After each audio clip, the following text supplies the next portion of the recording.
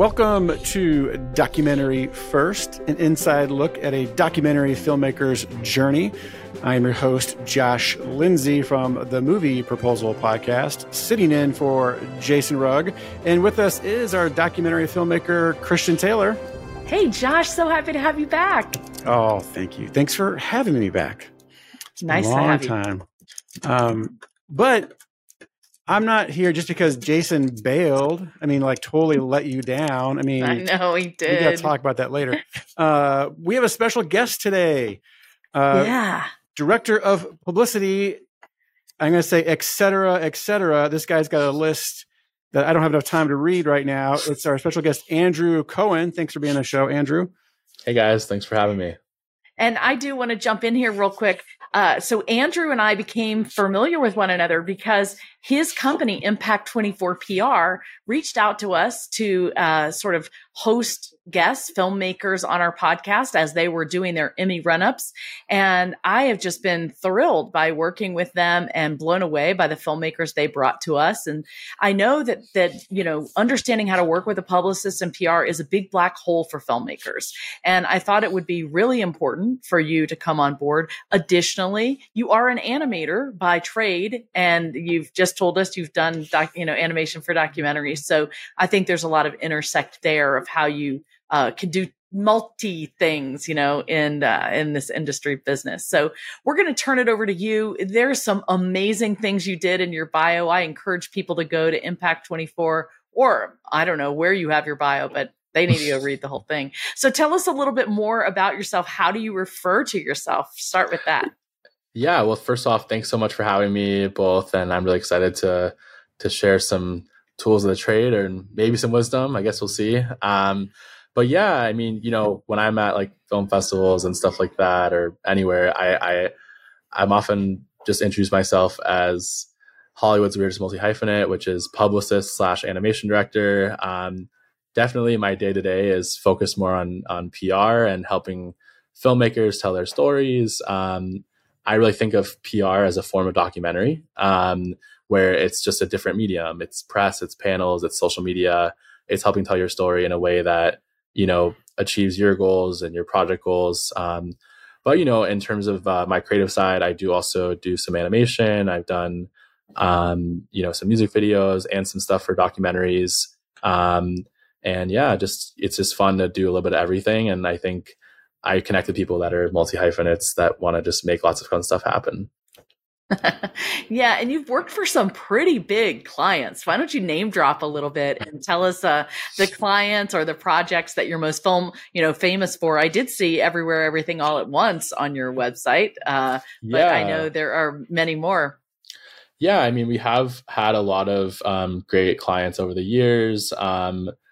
Our probably most well-known is Alex Lacamoire. He is the music director of Hamilton. I'm really proud to have led an Emmy campaign for him for his work on Fosse Verdon.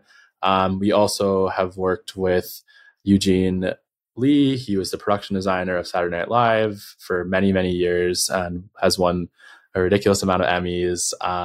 Most recently, I've been leading some really fun Emmy campaigns for the editing teams of A Black Lady Sketch Show, as well as Welcome to Wrexham. They were both nominated this year.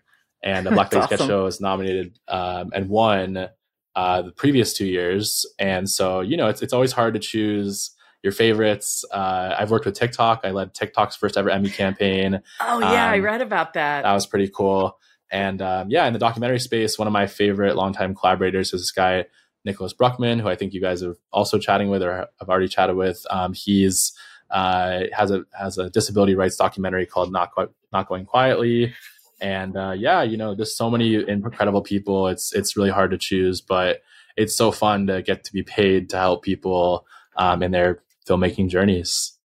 Yeah, it's awesome. I have a question. So you can win an Emmy for a PR campaign? Is that what I'm understanding? I wouldn't say that we're the only person responsible for that, but certainly the two biggest reasons that people will choose to hire a publicist in our experience is number one, business development and job creation. So the idea being that if you promote yourself as a filmmaker or your production company, the bigger visibility you have, the more success you have, the easier it is to attract more investment, sales, collaboration, clients for your work. And that's definitely the most common reason. But awards is also a very common reason. The approach is slightly different because for most Emmy campaigns, you're messaging to a peer audience.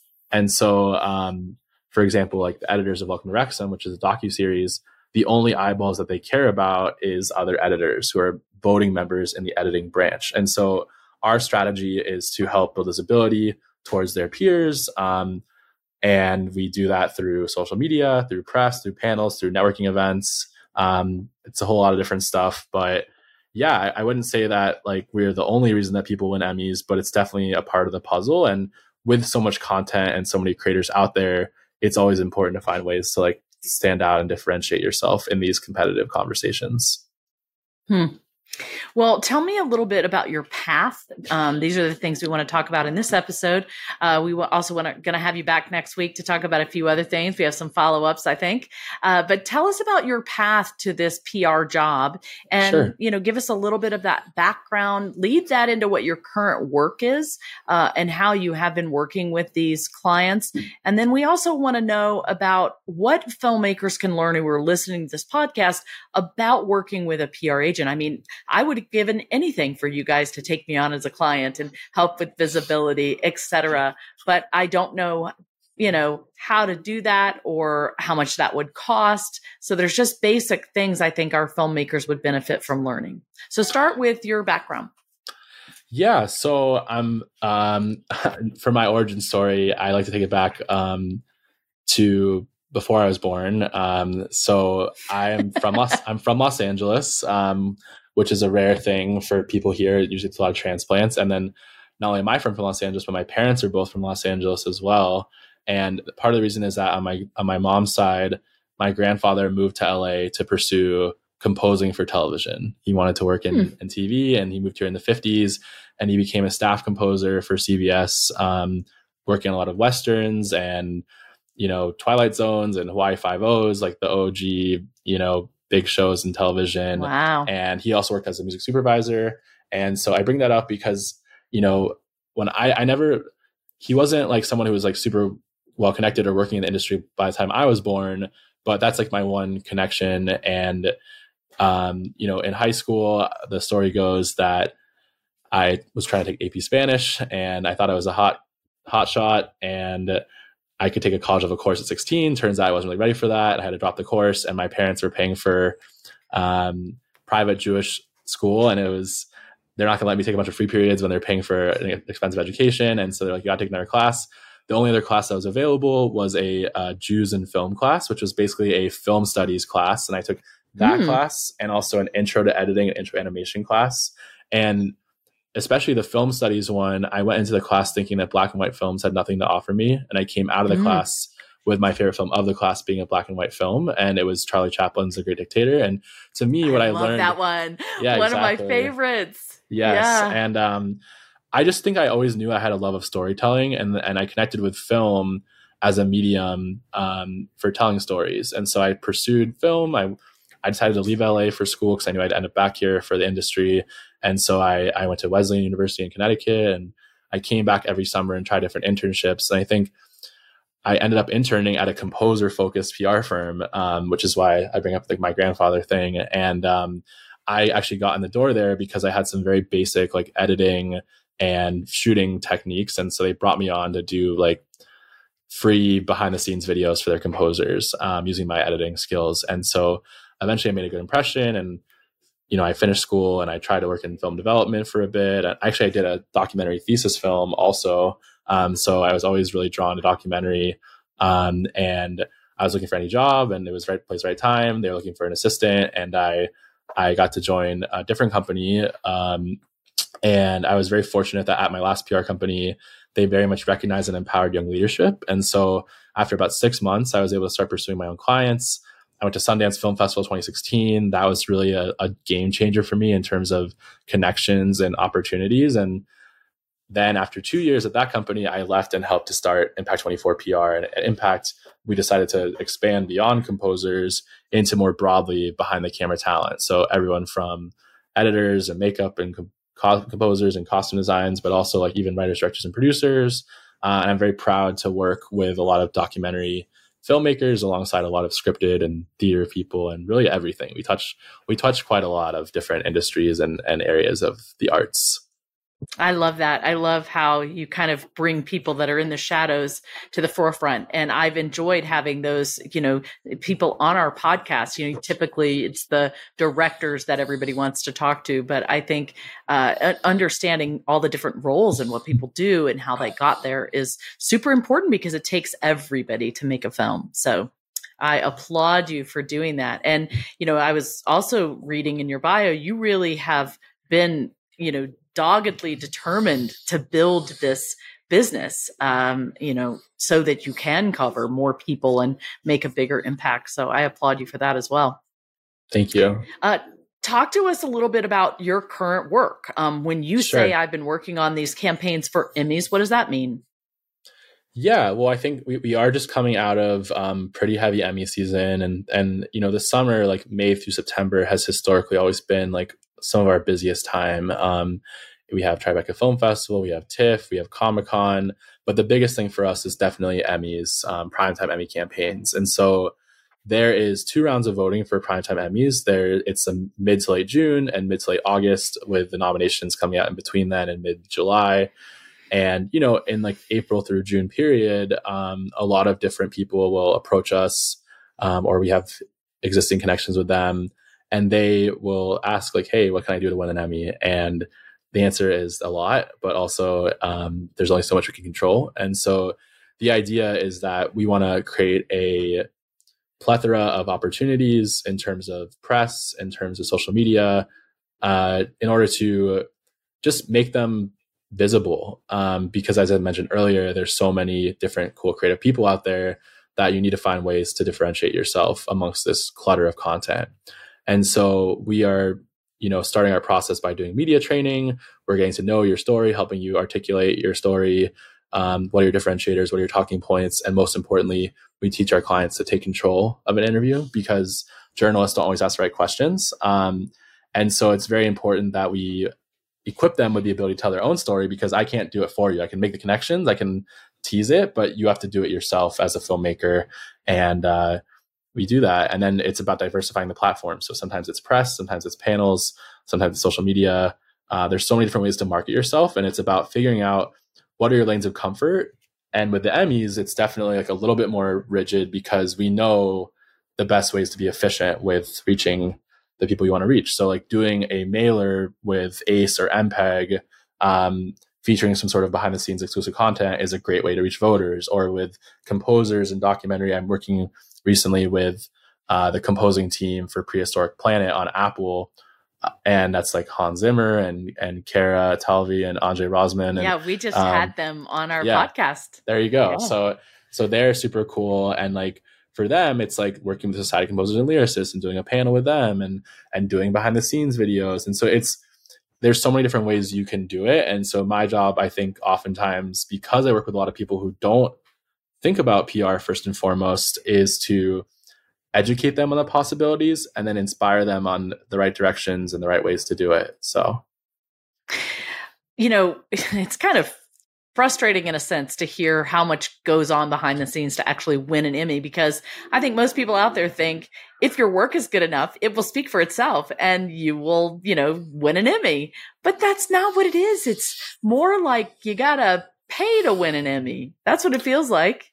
Yeah. And I think it is unfortunate that that's kind of part of the game, but we are an industry that is very much valuing awards, and awards drives business and opportunity. But I think that people shouldn't be discouraged, because there's definitely a lot of things you can do yourself. Like you can make your own for your consideration posts. You can do your own outreach to journalists. Like if you don't have a budget to hire a publicist, and ultimately I think people need to be patient, because there's only so many nomination slots. There's only so many winning slots. And I'm a big believer that awards campaigns are a multi-year effort.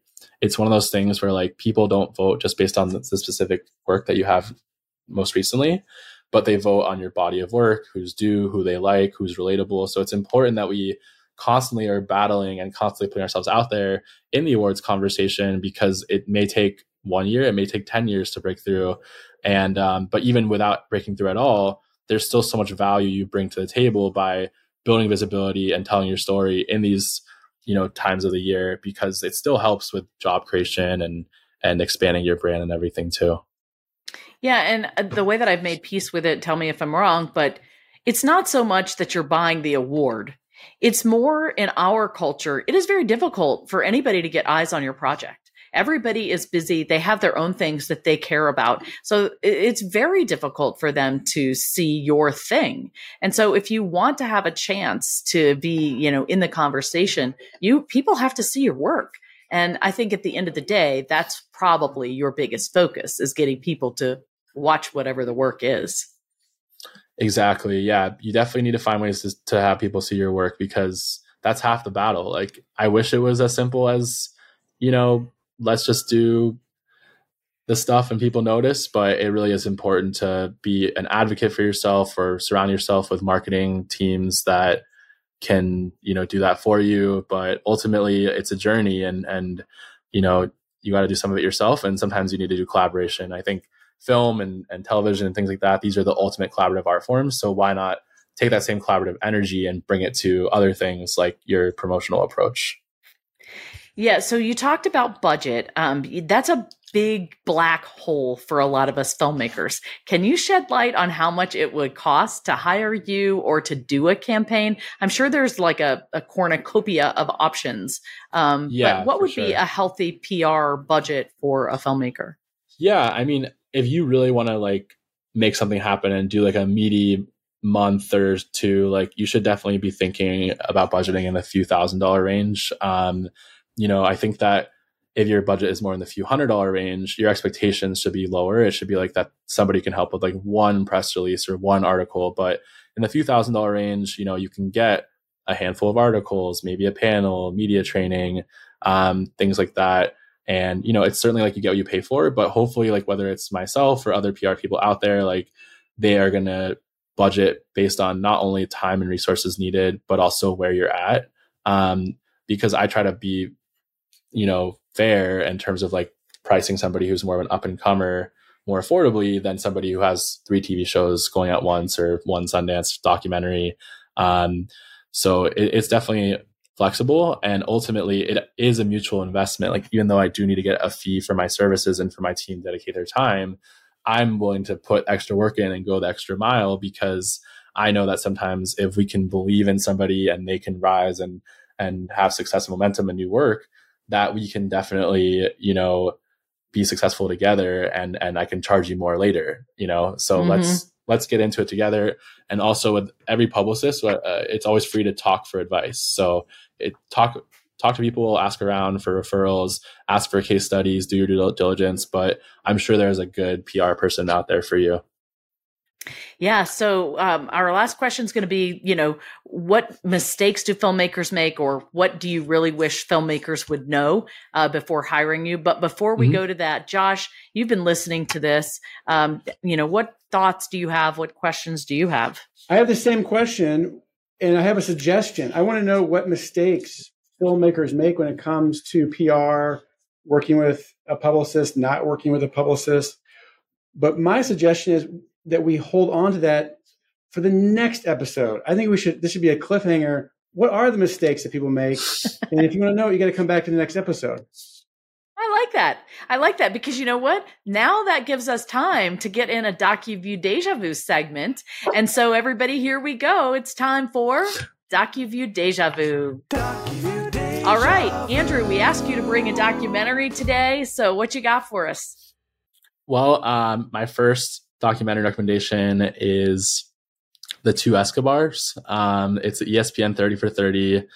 I wrote about it for a paper in college, talking about Andres Escobar, the soccer player, and Pablo Escobar, and just comparing how their life stories had parallels and overlapped briefly. And it just really captivated me as a viewer. I'm a big fan of sports, human interest vibe, but I just thought they did such a good job of oscillating between the two stories. And I'm just very interested in that. And I think now Pablo Escobar is so popular and all these different scripted things, but I really think that of the more documentary style, like this is one of the better ones, and definitely recommend people check it out. Yeah, the 30 for 30s are just phenomenal. Like from Elway to Marino, I think is one of my all-time favorites. I mean, even if you're not a deep sports fan, I think you still can, enjoy those. Where can you view those? Well, the ESPN does have 30 for 30s. I do think while we give the other documentaries, look up where you can see that particular film, Andrew. Josh, did you bring a documentary today to recommend? On Disney Plus. You can watch it on Disney Plus. Oh, okay. Yeah. I got Disney Plus done. I'm bringing, I think it's a documentary. Some might call it reality TV, but I'm hooked on these Netflix sports series. One of the most recent ones is Quarterback, where it follows 3 NFL quarterbacks. I'm not a huge NFL fan. I'll watch the game if it's on or with a group of people, but I find it fascinating, but the behind the scenes and the stories and just the things you don't know about or the assumptions you make that are wrong about someone's lifestyle or what they're responsible for or what just happens, the stresses or the work that goes into it. Overall, it's very entertaining. It did leave me wanting more. I felt they could have dove much deeper in getting to know the players, but also what's a day in the life look like. Like they never really give you that. They just give you bits and pieces, but you never get to know the full scope in a way that I think they could have done. But at the end of the day, it's a great series, very, very entertaining. Awesome. And you said you can watch that on Netflix. Yep. All righty. Well, I'm going to go into sharing mine. It is also on Netflix. It's actually just a fascinating documentary that I just watched called Ordinary Men. It's a German documentary. And in German, I can't say the title in German, but it translates to Quite Normal Men, The Forgotten Holocaust. The logline is the Nuremberg trial of 1947-48 is considered the largest murder trial in history against members of 4 death squads from the security police and the security service of the SS. And they look at all of these normal men who were sort of in the Wehrmacht, and they were police figures that were just supposed to do police work. But what they ended up doing on their first day of the job is their job was to kill Jews, and not in the training camps, but, everywhere outside, just in, forests and trees. And it looks at how these men went from regular, ordinary men, dentists, tax collectors, etc., into these killing machines that could kill without remorse. And it is a fascinating study on the human condition. And you kind of see them, pitifully in what they became. And you also, of course, get very angry at kind of what they became, obviously. But it's looking at this, World War II story from a very different lens. Being a World War II storyteller myself, I was interested to see this just came out this year in 2023, because most streamers are telling me they're not interested in World War II documentaries anymore. But I guess if, I don't know, Netflix changed its mind. So it is a great documentary to watch. I highly recommend it. All right. Well, that's it for today. Josh, you want to take us out? Yeah, I do. Andrew, thanks for being on today. I hope everyone listening found this helpful, and we think it's fantastic. In fact, like I said, we're going to have Andrew on our next episode. We're going to answer that question: what are the biggest mistakes filmmakers make when it comes to hiring a PR agent or doing their own publicity? So thank you for listening to Documentary First, where we believe everyone has a story to tell, and you can be the one to tell it. Yes, you can. Bye, everybody. Bye.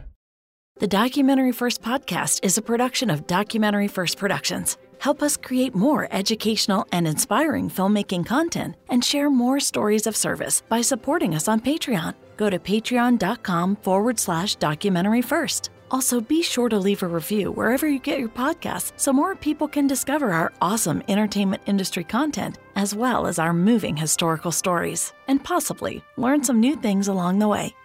Bye, everybody.